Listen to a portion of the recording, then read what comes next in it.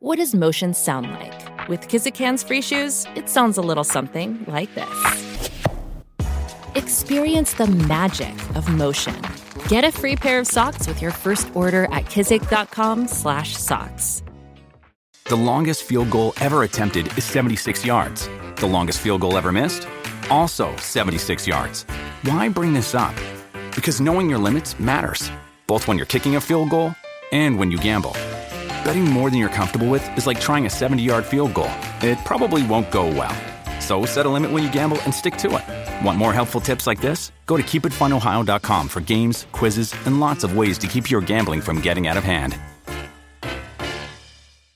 Hey everyone, this is Aisha. And if you follow us on our social media accounts at Slate Represent across, Twitter, Facebook, now on Instagram, you probably know that we have a live show coming up in August. That is Represent Live at the Speak Up Rise Up Festival. And the show will be held August 16th at 7:30 p.m. at the Connolly Theater in New York City. And tickets are now on sale at slate.com/live. Get your tickets now, and we cannot wait to see you on August 16th. The following podcast contains explicit language. Come on. Pick up, Jolene. Pick up. Maybe you're peeing. That's okay. I have to pee, but I'm going to hold it. Answer the damn phone, Jolene! Hello? Wait, who is this? Please be a man named Jolene. No, this is Tad. Hey there, and welcome back to Represent. I'm your host, Aisha Harris, and if you've been listening to us for some time now, you'll probably recall that back in January, we had the incredible, legendary Rita Moreno on to discuss the Netflix series One Day at a Time. Well, recently, I was lucky enough to have a great conversation with the showrunner of One Day at a Time, Gloria Calderon-Kellett, and she shared her own experiences working on the show. We'll get to that discussion a little later, but first, we have a new edition of Pre-Woke Watching. A Slate colleague from across the pond, producer Renee Richardson, was in New York City on holiday, and she popped in to discuss some problematic aspects of a series with many problematic aspects, Sex and the City. Welcome, Renee, all the way from London. Hello. You're on holiday. I am on holiday. I don't know why, but every time I say holiday, I feel like I have to say it with an accent because Americans don't say they're on holiday. Welcome. Thank you. Welcome to the show. Good to be here. Yeah, it's great to have you on.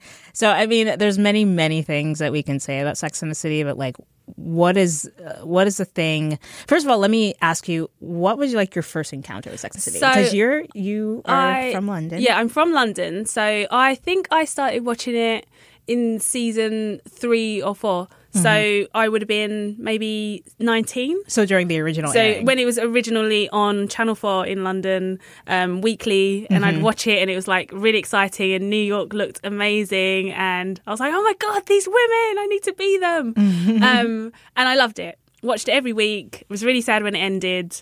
I was like, they've never had a show like this. It's so empowering to women. They just need more. Why is not a show like? Why are they not making another one? Yeah. So then, I hadn't rewatched it because obviously it's HBO, and I didn't buy the box set of DVDs with I the have shoe. the box set. Yeah. Not with the shoe. There was a shoe? There was a shoe box and you the DVD and it was like a shoe box and you had all of the DVDs in it. What? Yeah. My box set is not that fancy. Oh. But I never bought that because I then didn't have a DVD player, so it didn't make sense. Yeah. And it's not on any of the Netflix or anything because it's HBO. Right. So I just hadn't watched it since. Literally, I watched the film. Movies and then, were terrible. Yeah, exactly. Ugh. And that was it. And then I was listening to a podcast and they mentioned it. And I was like, I'm going to watch it. So I bought it on iTunes. I bought the whole thing because I was like, I loved Sex and the City so much. I don't mind owning the whole thing. I'm just going to take the dive. So I've started watching it. I've been binging. I started 2 weeks ago. Oh, wait. So this is like new. It's like you're just fresh. rewatching it. It's fresh. I am watching it now. I've had to have a break on season 4 because it's infuriated me. Okay. So what has changed your mind from between when you were 19 and now? So I used to think that I was like not that I was like sleeping around. Not that you can. I don't care. Yeah. But I just thought she was so progressive and just so confident, and like she was the fun one. And I was like, I'm such a Samantha. Because no one wanted to be Charlotte, let's face it. No one wants to be Charlotte. And Miranda just seemed moany. And I think I most identify with Miranda, if I'm going to be honest. Some people wanted to be Miranda, but I was like, she's a bit moany. Carrie was just a ditz. Carrie's the worst. So Samantha was my girl. I was like, yes, Samantha. Watching it back now, I'm like, these women. Samantha sleeps with people to kind of boost her confidence when she's feeling like she sleeps with men she doesn't even find attractive. And that was something that I was like, why is she? I was like, Samantha's not like, that's not Samantha. She doesn't do this. She loves sex. She's like, it's fun. It's great. I'm trying to remember where. So I'm at the point where she, so just after she thought she was going through the menopause, and there was a man in her building who kept hitting on her, and she's like, I would never, like, he made me feel really disgusting. It's like, as if, like, why would someone like that hit on me? When she thought she was going through the menopause, she just like slept with him because she was like, well, I might as well. Oh, Jesus. What? Baby, either you're a virgin or Flo just came to town. My period? There's fucking blood everywhere. Oh my God. That is so... These are fucking Pratesi sheets. $2,000 a set. Then her period came and she was like, yes. But this happened a few times where she's actually on a low point. She's just slept with someone and she's not even enjoying it. Yeah. And I just think they don't really address the deeper meaning of that in the show. And Charlotte, for me, because the weird thing is now that I'm their age. I'm like 33, so I am their, like, living their life, that they imaginary life. And Charlotte, when she married Trey, she had doubts. And she knew she didn't want to marry him, but she was even on the aisle. She was like, "But I'm 34. I have to get married." And it's like, if I ever said that to someone, I really hope my friend would just shake me and say, "What are you doing? Don't do this. You can do better." I think, to me, a strong woman is, if, like, I don't swear, but if like some crap hits the fan, you can survive. Yeah, you know, like if you were to lose your job, you can make something work. And those women couldn't. Well, I think, I was going to say Carrie Bradshaw. I think Sarah Jessica Parker just recently did an interview where she said that the show wasn't about, like, the show wasn't trying to be about female empowerment. Yeah. It was about, like, love and romance, which makes again, sense. It does. But at the time, she's looking back now and she's saying that now because she knows that she's got a very problematic show. Call it out. Yeah, and if I was to do an interview today, if I was in that show, I would say, of course, it's about, you know, finding love and dating in New York, and our fifth character, you know, New York City. It's a postcard of love to that. No. So really it just sounds like the show never, in your mind, never did a good job of, like, addressing their really, like, terrible self-esteem issues. Yes. But exactly. They cloaked it in, like, fun and, like, and empowerment. Yeah, and then obviously you've got the homophobic stuff and the racist stuff. Yeah, there's so much. There's just so much. There's so many problems with it. You're in the middle of season 4. Are you going to continue? I don't think I can. Okay. Now, so you've just given up. I wish I could return it. Oh no. I don't know how you do that on iTunes. Yeah, I don't know. I think, can I just give back the last 2 seasons? If it's only been if you only got it, like, in the last month, I'm sure you can return it. But, like, it's one of those things. It's like, do I need to watch these, you know, fake privileged white women moaning about their lives that seem back then great as a person, as a black woman in 2017? No. Fair enough. I think that's the perfect note to end on. Thank you. It was fun.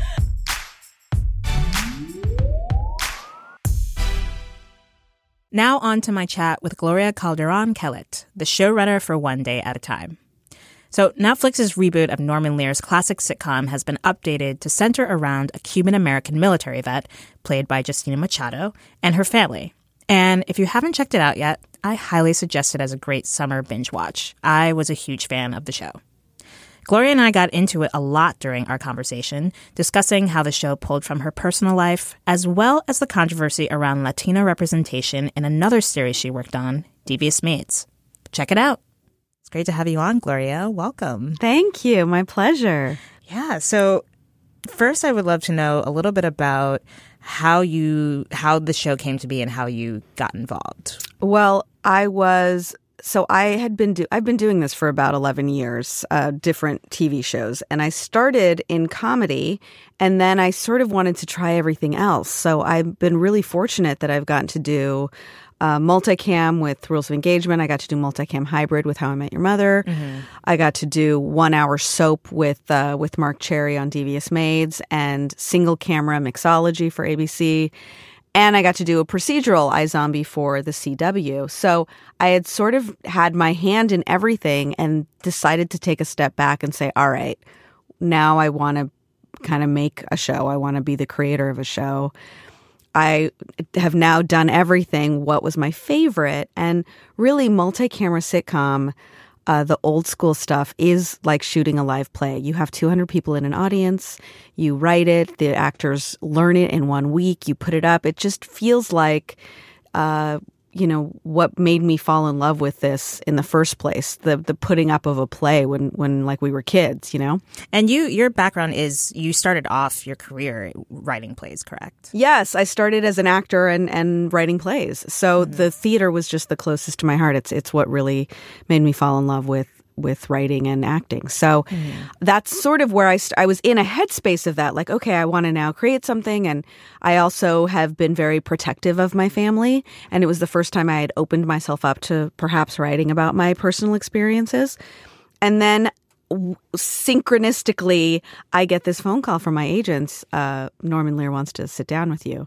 And I'm, you get that call and you're like, what?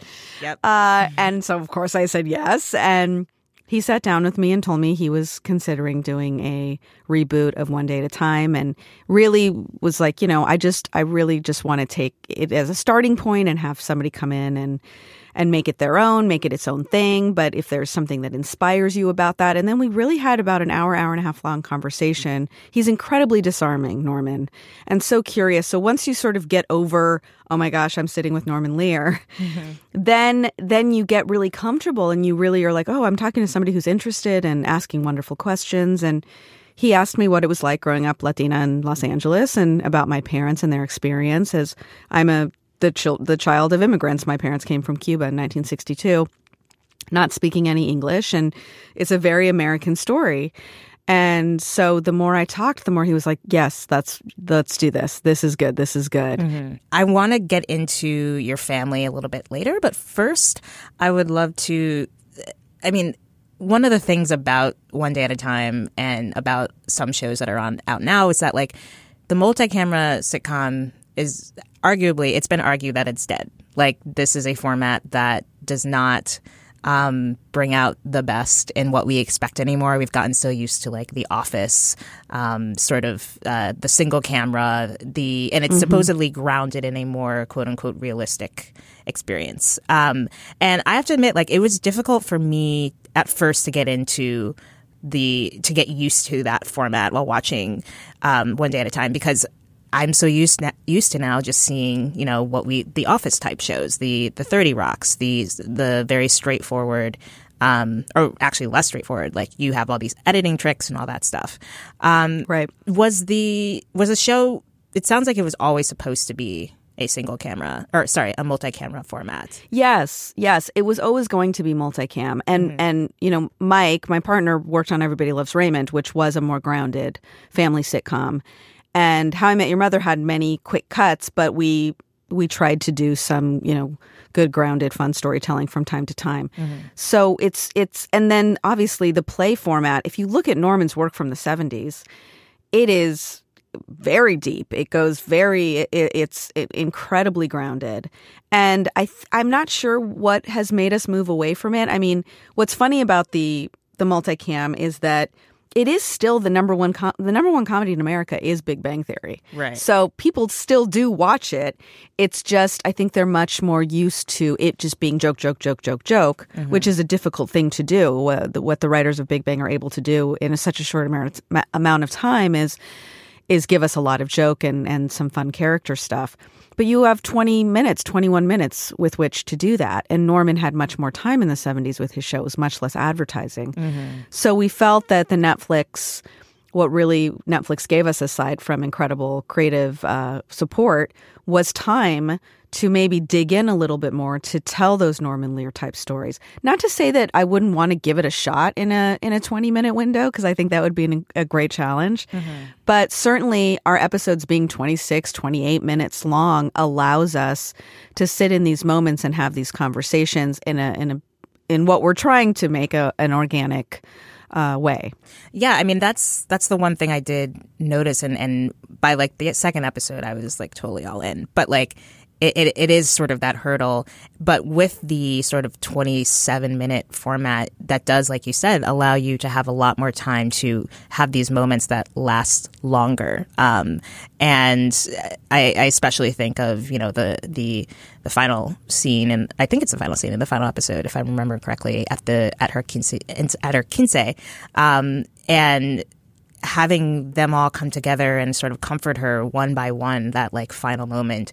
Like, you can't, on a 20-minute show, you would only have like 30 seconds to do that. But I think the moment is much, like, it, you feel it more in that dynamic than you would on a 20-minute Good. That's nice to hear. Thanks. Yeah. No, it's just, and I think you kind of asked sort of why we've moved away from the multi-camera. I think part of it, to me, from what I see, is that we're in this era now that critics like to call peak TV. And the peak TV comes with this, like, everything is supposed to be to expound on the meaning of life and have this raw this and edgy. Exactly. And so the theatrical nature of it, theater is, you know, people who go to the theater, I think they go to see that. But for people who are used to just like going to the movies, going to see TV, like, theater is like this other, like this entity, this other. And I think that's partially why the multicam sitcom like has kind of fallen by the wayside. But I didn't say all of that to disparage the multicam format. No, I get it. I get it. And look, it is more presentational, right? It is more theatrical. And there is I really admire actors who can do it, because it's a different type of acting as well. It's actually interesting to me that they pair comedies together, multi and single, because I feel like they should be their own categories. They're such different acting styles. Yeah. And what a good multicam actor is able to do is ground something, but make it a little bit larger than life, and then go to very real places as well. And that transition back and forth between sort of a heightened reality and raw reality is difficult to do. And we're so fortunate to have actors like Justina Machado and Todd Grinnell and Rita Moreno who can go back and forth quite beautifully. And we're really fortunate. They elevate the material for sure. For sure. And I mean, because you are working in this, even though you're working in this multicam format, there are so many, like the Norman Lear shows in the heyday, you know, there are so many topics that are being discussed that you would also find on any number of, you know, more highly praised single camera sitcoms, like you have immigration, you're discussing generational differences, religion, sexuality. Among all of those topical issues, which one in the writer's room was like the most hotly debated, or that you struggled to bring to the screen the most in the writer's room? Definitely the church one. Interesting. I would not. Yeah. I guess. Yeah, I wouldn't have thought that. But yeah, can you talk a little bit more about that? Yeah, I mean, we are a pretty liberal room, right? It's liberal Hollywood, right? And we have homosexuality is not a thing in a writer's room. Nobody cares. Everyone's supportive of gay rights, and so that's not a topic where we're like, is that controversial? We all think we're on the right side. side of that issue, and that we're trying to help people. We're trying to bridge the gap for anyone that's not there yet. So things like that, Elena coming out or her being gay, none of that was a topic of a lot of fighting is the wrong word. Discussion would be the right word. When we were doing the gay storyline, it was more, how do we get this right? How do we honor the gay men and women out there that are struggling to come out? How do we try to help the parents bridge the gap? But when it came to religion, everyone has different thoughts. We have, Catholics and Christians and Jewish writers and agnostic. It's a little mix of everything. There's people that think it's nonsense and there's people that believe in it, and we all love and respect one another. So when talking about, and this is where I really respect our writers, some of them have their personal beliefs, but then it's what are the beliefs of these characters that we've set up, and then what is the best way to translate the things that they feel without making fun of them. So I grew up Catholic. I identify Catholic because that's a lot of. I feel like I'm culturally Catholic, even though I don't believe a lot of the doctrine. It's how I grew up. It's the love thy neighbor thing is I'm very into, but there's, a lot of the other stuff I'm not into. Right. So I'm able to have a conversation back and forth. What is annoying to me, though, loving many of my family members that are fully on board and Catholic, is that when I see writers write Catholics on television, they're doing so with a judgment. And you can feel the making fun of as you're watching it, and then it doesn't feel as grounded in reality to the people that I know and love and respect that are religious. So in writing Lydia, in writing that character who's very based on my mother, this is somebody I love and respect. I don't want to make fun of this person or the people that believe this wholeheartedly. How do we write that in a way that is true to the character, but also will make a dialogue happen? Because for me, the most interesting thing is with these three generations that exist in my house, the old school traditional mother that's very religious, which is my mother and the Rita character. Justina's character, which is largely based on me and what I think and feel. And then this Elena character, which is, modeled more after Mike Royce's kids because they are teenagers. But I have a 9-year-old daughter who's incredibly opinionated and American and feminist, even in her 9 years. So we have a great platform with which to have these conversations in hopefully a loving way. All I know is that a good Catholic does not escape church. Right, Papito? I like church. I see my friends. I eat some donuts. Now this one gets it. And so that's what we try to do in the room as well, is be respectful of one another even though we disagree. And that leads to really interesting and emotional conversation. I mean, you don't have to spill all of the tea, but what were the conversations? Were there some within the writers' rooms who you felt you had to sort of pull, come be a little bit more open-minded? You might be bringing some judgment. Was there that sort of conversation happening? It's not so much that. It's more let's hear what I'm saying, and I'm going to try to hear what you're saying, even though we disagree. It's a really beautiful room of people. The diversity in our room is one I've never seen in a writer's room. And also the youth, we have 24-year-olds. Our youngest writers are 24. Our oldest writers are in their 50s. And then we are, gay, straight, white, various forms of Latino. We've all done our 23andMe now, so we're really all over the map, which is incredible. Yeah. And so we get to and it's a safe space. We've had veterans come in and we've had people come in and really share very deep and personal stories, which gives us license then to be personal and in our own lives and share that to hopefully make its way onto the show in a way that feels grounded for these characters. So all of that, makes its way in. And whenever there is something we're kind of fighting about, we get excited because we're like, oh my gosh, this is good. Right. Let's get to the bottom of it, because I definitely feel like television, one of the gifts of it, not to be too we're so over important because I know we're just a TV show, but I do feel like we don't see really like watching fighting anymore. Like good debate is not something that is often seen. I think people populate their social media with what they think and feel, and things that just already echo what they think and feel. So it has led to a very divided country of people that don't really want to interact with one another. And television is a place where we sort of get to see people debate. And what I really think is important is something we do on the show, which is we don't change each other's minds at the end of it. Everybody, that at the end of that church episode, Lydia is still going to church every week, right, and still believes that, and Penelope still believes what she believes, but they've sort of bridged a gap between understanding one another and trying to respect one another. And so to have that type of dialogue on TV and maybe have that be a starting point in people's homes for them to have that type of dialogue feels important in some way.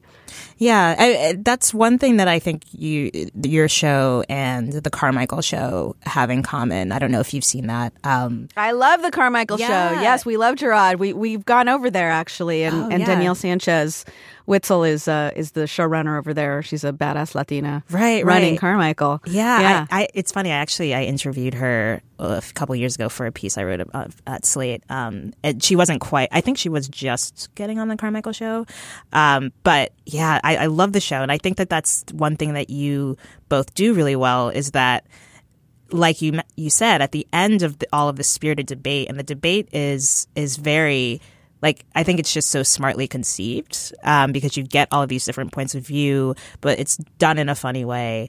And then, at the end, everyone still kind of has their same opinion. But, like, it's not as simple as we agree to disagree. But I think it's a way of saying we are going to have these discussions and arguments, but we can still sort of get along.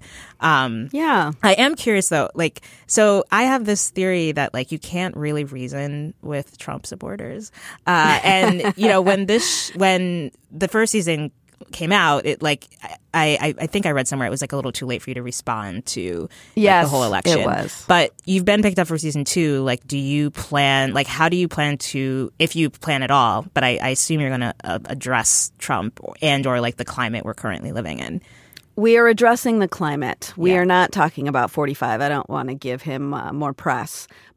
And also, the thing that's interesting, so Norman, when he was on CBS years ago, he was able to see something on the news and respond to it immediately, and it would be on air the next week. Right. We do not have that luxury. That is one of the things that we really can't do. We can't be as topical and relevant as he was at that time. What we can do, though, is talk about a climate and a feeling in the air and how certain events have shifted the narrative for this Latino family. So because we will probably not air until maybe January or February of 2018, we talk about that. We talk more about what has happened since and how that climate has affected this family, because that's very real and unfortunately not really going away. So that's our way of discussing it. Also, I feel like Blackish, which is another show I love, and I love Kenya, and they did an incredible episode called Lemonade about the election itself, which I was jealous of. I was like, I wish we could have done that. Yeah. You think I'm not sad that Hillary didn't win? That I'm not terrified about what Trump's about to do? I'm used to things not going my way. I'm sorry that you're not, and it's blowing your mind. So excuse me if I get a little offended because I didn't see all of this outrage when everything was happening to all of my people since we were stuffed on boats in chains. I love this country as much, if not more, than you do, and don't you ever forget that. So it's great just to be in conversation with these other great shows, and Kenya and I always talk about that when we see each other. How it's exciting to watch the news and say, "Wow, how can we talk about this?" Yeah, for sure. Another issue you discussed pretty heavily in one episode, or not discussed because it wasn't really a debate. This was a more performative moment. But there's an entire episode where Penelope is on the phone with the VA trying to get her medication, or she's trying to make an appointment with a doctor because she's in pain. She's still suffering, not just emotionally, but also physically from her time spent being in the military. And I thought it was such a really fascinating way to portray how broken the system is. And I'm curious as to whether the VA ever responded, or if you've ever heard anything from the VA, and or what has the veterans' response been? The veterans' response has been so beautiful.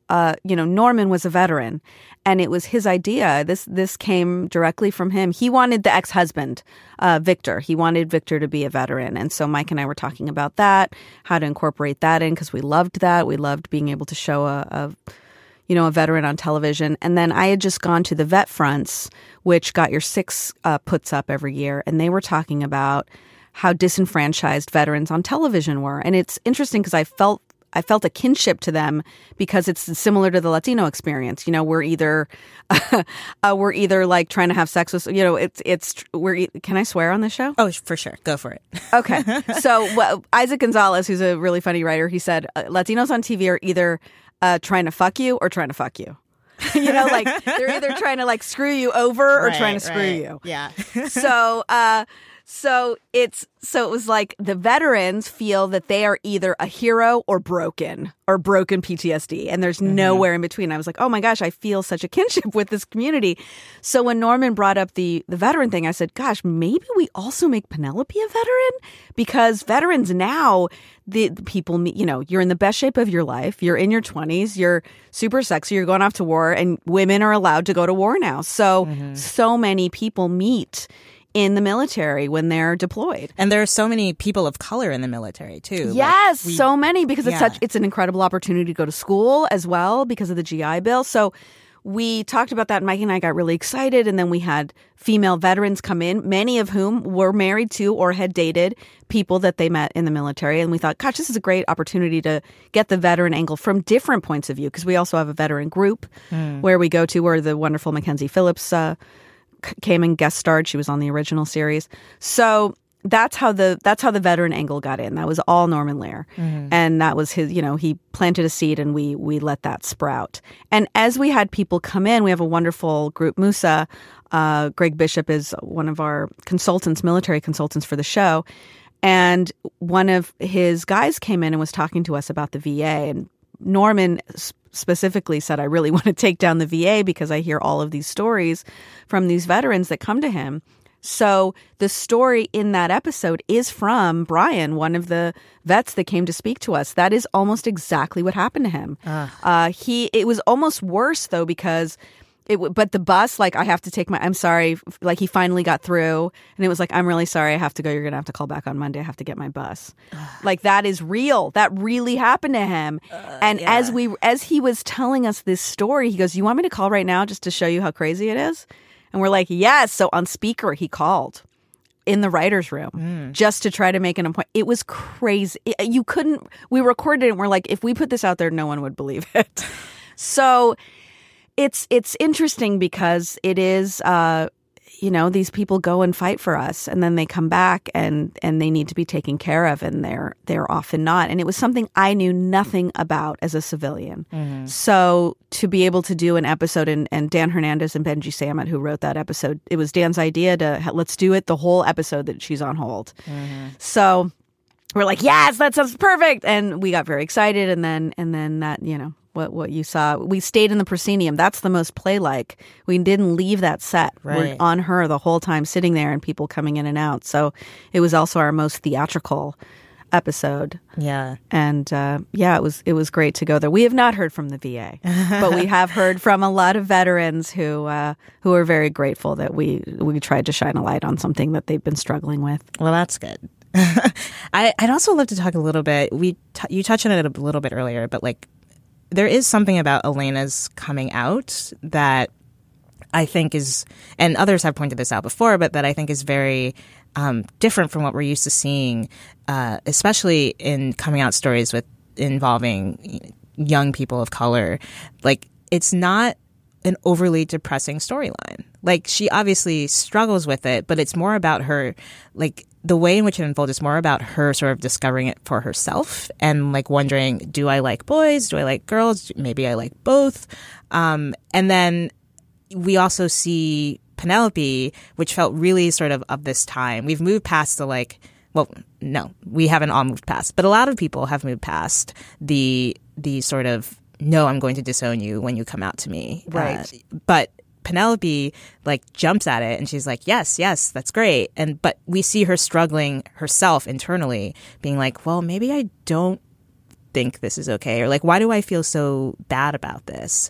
Can you talk a little bit about how that sort of came to fruition? Because to me, that was one of the most striking aspects of that portrayal of her coming out. Oh, thanks.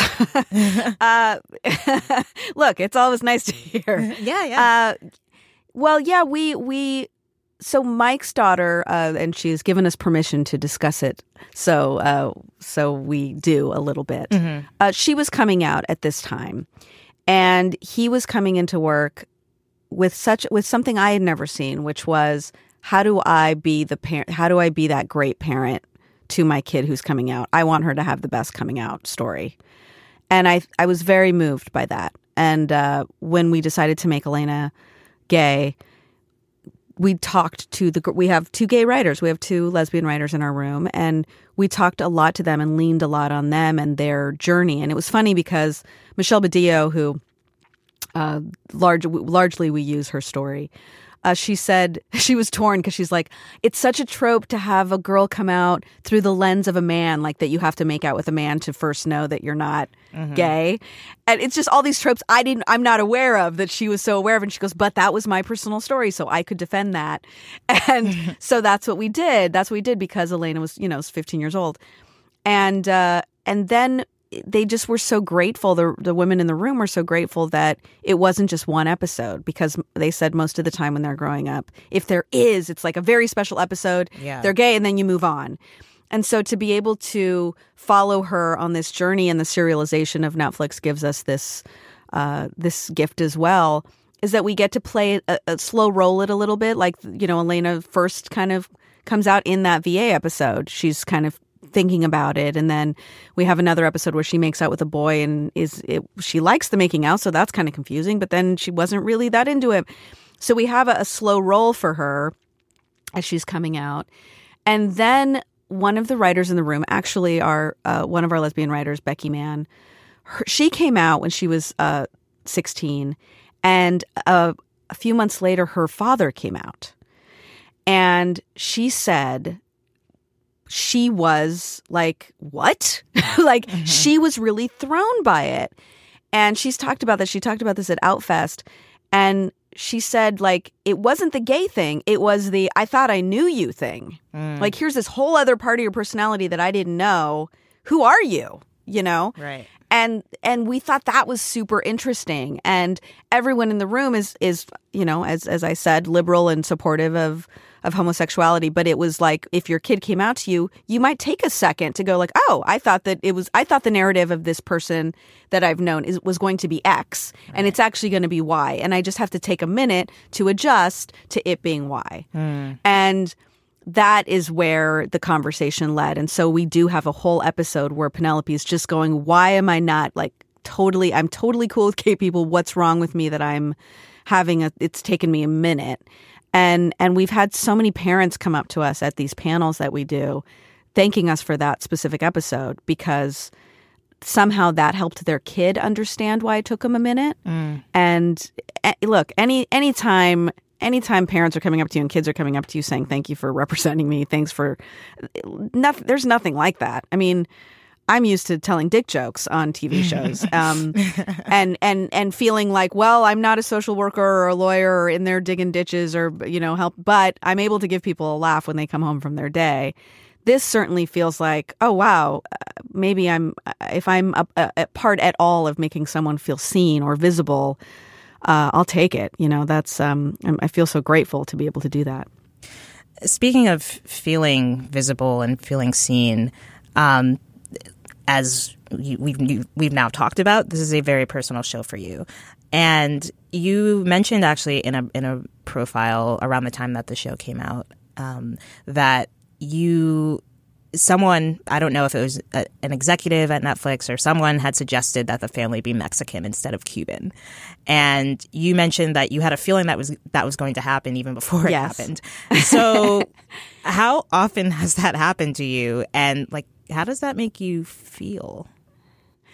Well, it's interesting because I am a Cuban that is a West Coast Cuban. So the Cubans are, my parents came over in 1962, Operation Pedro Pan, and they came in through Miami. And so there were 14,000 Cuban kids that were placed in Miami thinking that they were going to be there for 6 months to return. And of course, that didn't happen. So slowly the parents, not all of them, unfortunately, but some of the parents of those children came over. And obviously the infrastructure for this many people and families and was not set up at that time. So the church moved these Cuban kids all around the country. So there's pockets of Cubans all over the United States. My parents were placed in Portland, Oregon. So there is a Cuban community in the middle of Portland that I grew up in. And it was really interesting because it was the only other Latinos I knew were Cuban up until I was 14. Mm-hmm. And it was all these great Cubans and then all of my friends at school who were not at all. There were no other even close. I mean, it was like Asian kids, Jewish kids, white kids, and then my family, right? Mm-hmm. So that was my upbringing. And then we moved to San Diego when I was 14 and I went to high school in San Diego. And that was the first time, when I moved to San Diego, it was the first time that I realized I was brown. I've talked about this before because Cubans think they're white. They identify as white. And then you're in San Diego and all the Latino kids are like, hey, what's up, brown girl? What's up? And I was like, what? I thought, what? What are you talking about? And then, so now I've spent more than half my life now with Mexicans and Colombians and Venezuelans who identify more as brown. Mm-hmm. And while I identify more caramel because I'm not fortunate enough to be in this. I'm a writer who's like in a dark room. So I'm like this very fair Latina. But my brother is a gorgeous caramel jerk because he gets out in the sun and he's this beautiful color. So I identify as Latina. Right? Because I am in this community of all of these different Latinos that are different, but my friend group is mixed. Mm-hmm. And so when moving to Los Angeles and going out to things, everyone would always assume I was Mexican because that's more of the population in Southern California. Mm-hmm. So I don't get offended by it. I just would say, well, no, I'm actually this and we're kind of a bunch of different things. And but my brother gets confused as Mexican a lot because of his beautiful skin. Yeah. And so initially it would be frustrating because I started, like I said, as an actor. And when you go out as an actor, this is 10 years ago. So this is not that long ago. Every audition, and I'm not kidding, was gangbanger's girlfriend or gangbanger's sister. Everyone. It was like, Chewy, orale, put the gun down, all right? Like it was that. Oh, God. And I left going, there's not a young teacher or somebody that talks, because this is how I talk. This is my voice. And I'm first generation, like yo puedo hablar español, tú sabes. So I speak fluent Spanish, mm-hmm. and this is what I sound like when I speak English, and I am first generation. So this is shocking that there's not more representation of this, because this is my whole friend group is this. Like, right. How is this not a thing? And it is what really fueled my passion for writing. I was really just trying to write different versions of what I saw and felt around me. Mm. So then when you go into Hollywood and then I was too white to play Hispanic. I've never Jane the Virgin this year is the first time I've ever been cast as a Hispanic ever. Before that, I was Rachel, Maggie. Wow. I played white girls basically, which is crazy. Yeah. And because I'm full. I did my 23andMe. Me and Justina's 23andMe almost identical. I'm like 5%, African and Iberian. Like this is what it looks like, Mm-hmm. So. It's interesting that that people just want to group us all together, mm-hmm. but they do. Yeah. So that is a long way of saying I understand that from a financial point of view that the majority of Hispanics, Latinos that watch television or consume media are Mexican, and so somebody in a network would say, well, let's appeal to the biggest market, right? Right. The problem with that is that without specificity, because we are different, I think people get upset. I think Latinos look at television and are hard on it because there is such a hunger, there is such a desperate hunger for actual representation that when you get one show a year, you are looking at it with pretty fickle eyes. Right. And that certainly has been the case when I have watched shows, because I get excited and then I watch it and I'm like, ugh, really, with this or with that, right? Like some stereotype of something that I've never seen in any of my Mexican friends' houses. All the colors and the garishness and the it's funny to hear somebody yell in Spanish. So you're going to have one moment where they're like, oye, tú no puedes hacer eso, okay? Because it's hilarious. They talk funny. Yeah. So I was expecting it, and it's not like I was closed off to doing it. I just wanted to educate the executives that if we were going to write about a Mexican family, I couldn't do as many of the personal stories I wanted to do because I understand the internal politics of the Latino community, and you can't have a Cuban making fun of Mexicans. It's not cool. Yeah. I mean, the other thing that just jumps out to me is that in America, the default for Latino is always Mexican, which also, like you said, it talks about the specificity. It talks about sort of the flattening of the cultures and the fact that, like, I can understand the money standpoint, but I also just wonder if whoever suggested that was also just like, they clearly thought like it was interchangeable. Like it could, like there would be no major difference between having a Mexican or a Cuban family, even though clearly that's not true at all. Like you get into it on the show, you talk about the quote unquote right way to immigrate, which is like very different from, like, that conversation would be very different with a Mexican family than it would with a Cuban American family. That's correct. Yeah. That's correct. Yeah. And also, and what we get to talk about, this season is when you are lumped together, whether within your community, we know the difference, right? Mm-hmm. Inside of the Latino community, we know the difference. But because other people don't, I have seen my brother subjected to certain racism because people assume he's something else. Now, it's not cool either way. It's not cool to be like, well, I'm Cuban, so you can't treat me that way, because they see us as all one thing anyway. Right. So people who think that way are treating a certain group of people in a certain way, and that's not cool for any reason. Right. So, as much as we can. But I feel like the specificity, what has been interesting about the specificity of the show is the more specific I think we get, the more people of other really, so many of my friends that are also immigrant children. Like the mantequilla thing is a big one. The butter container as Tupperware. Like, there wasn't Tupperware in my house. We'd always repurpose things. And that's a very immigrant thing. So I'd have like my Chinese American friend call me and be like, oh my God, my grandma totally does that. And those were the things that were great. It's like, oh good. We're kind of speaking also just to the immigrant experience in this country. And I've never talked so much about being Latina as this year because it's not something I think about that much just because I am. Yeah. But it's great to sort of try to bridge that gap about what people think about who we are and who we really are. And so to be able to put ourselves forth and I'm hoping that I can't wait till the show can be talked about as just, a hopefully good family show. Mm-hmm. I think that, Blackish and Carmichael, I think are there, they're just great shows now that happen to be about the African-American experience, but are just great shows. And so, I would love to also, it's us and Jane the Virgin right now. And we love those guys and we hope for more so that not so much pressure is put on us to represent everything. Just jumping off of that, you were also, before this, you also worked as a supervising producer for Devious Maids, the Lifetime series. And that show received a lot of criticism from the Latino community, the fact that the main characters were maids. They worked in the service industry, and there was a lot of backlash because the Latino community is very starved for images. There's not that many shows that center around Latino families and Latino people, and the criticism boiled down to essentially like, why do the Latinas have to be maids, and why are these women quote unquote hypersexualized? I mean, how did you respond to those criticisms? And do you feel as though the show, when you were working on it, do you feel like you were able to sort of combat those criticisms within the work you were doing? That is an interesting question. So yeah, that was an interesting process because I understand the criticism. I think it's fair.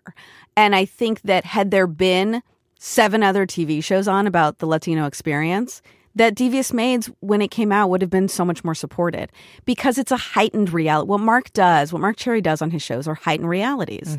Certainly Desperate Housewives is not, all of these devious women who are, plotting against one another. That's not every white woman in suburbia America. And that's certainly not what all moms look like, right? They don't all look like Eva Longoria and Terry Hatcher and Felicity Huffman and Marsha Cross.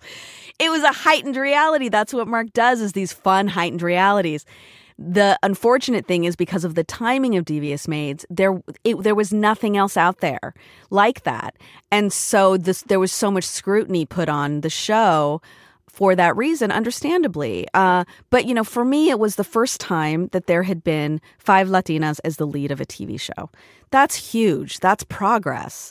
So to then get in there and then play within the fun, soapy context of that world, that show is not trying to talk about deep things. It's about, sex and fun, and, it's just the unfortunate timing of it. Oh, for sure. Like when I think about a show like Empire, have that come out 2 or 3, maybe more like 8 years earlier, I think that people would have been up in arms about the way in which it portrays this family. But because it came out after Shonda Rhimes had already been dominating for a few years, I think that's partially why we're just like, okay, we can finally have some fun.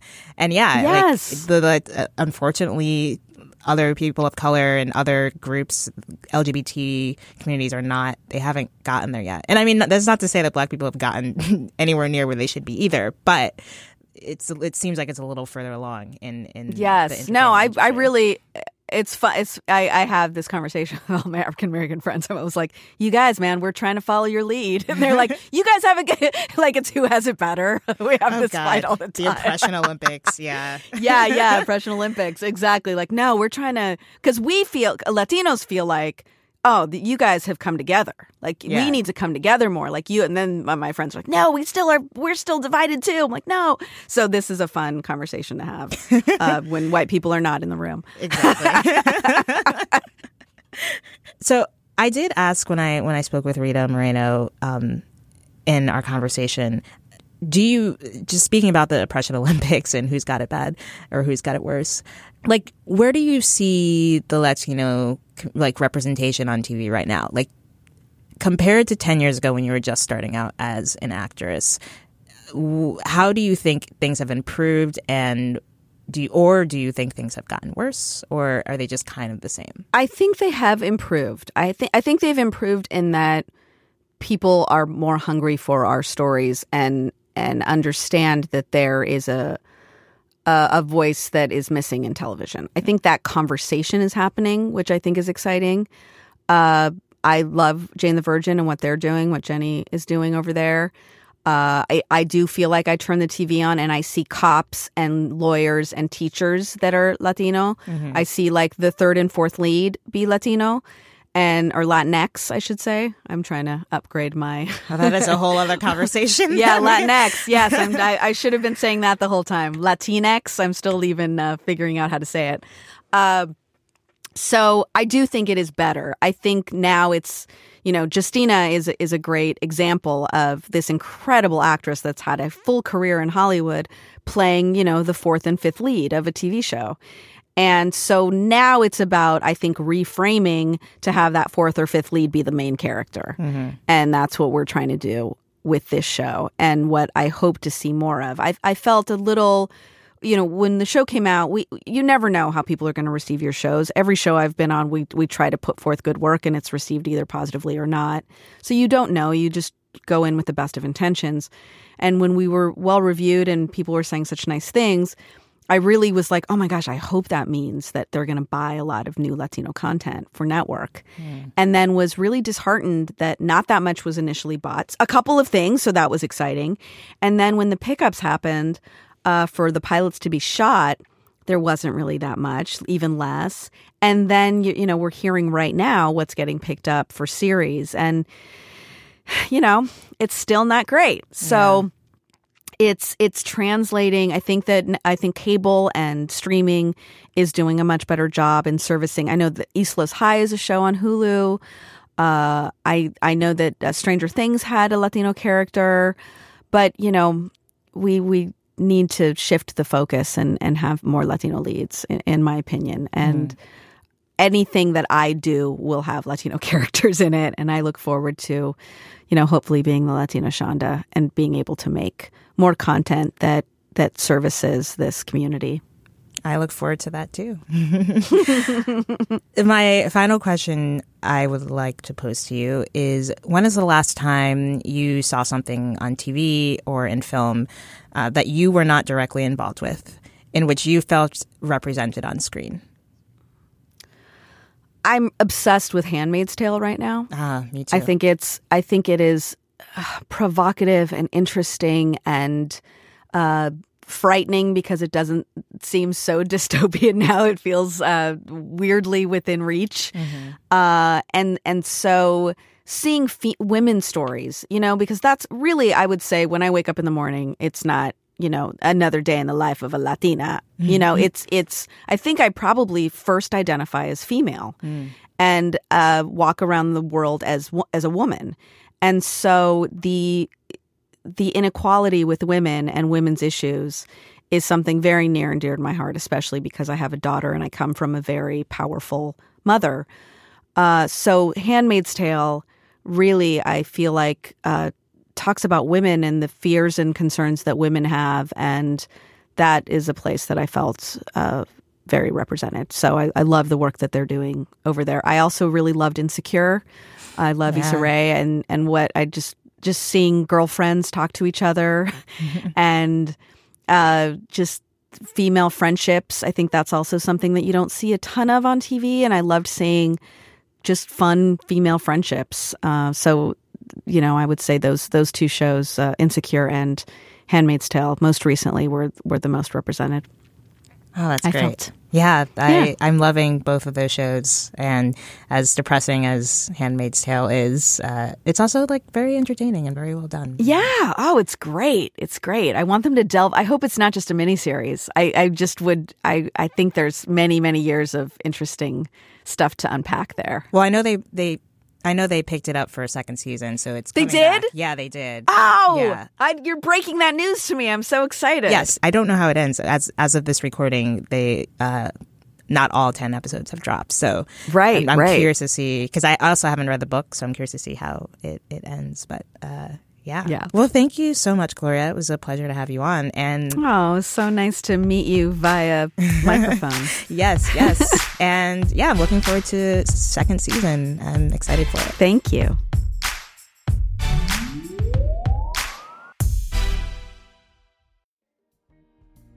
And that is all for today. Represent is produced by the lovely, amazing Verilyn Williams, and our social media assistant is Marissa Martinelli. Our intro-outro music is performed by the sweet San Francisco funk soul band Midtown Social. And as I mentioned at the beginning of the show, we also had EGOT winner and Dynamite lady Rita Moreno on an earlier episode, that would be episode number 25, to discuss One Day at a Time. So as a companion to this show, feel free to scroll back into your feed and revisit that delightful conversation. Oh, and don't forget to purchase your tickets for our upcoming live show in New York City on August 16th. See you then. Until next time.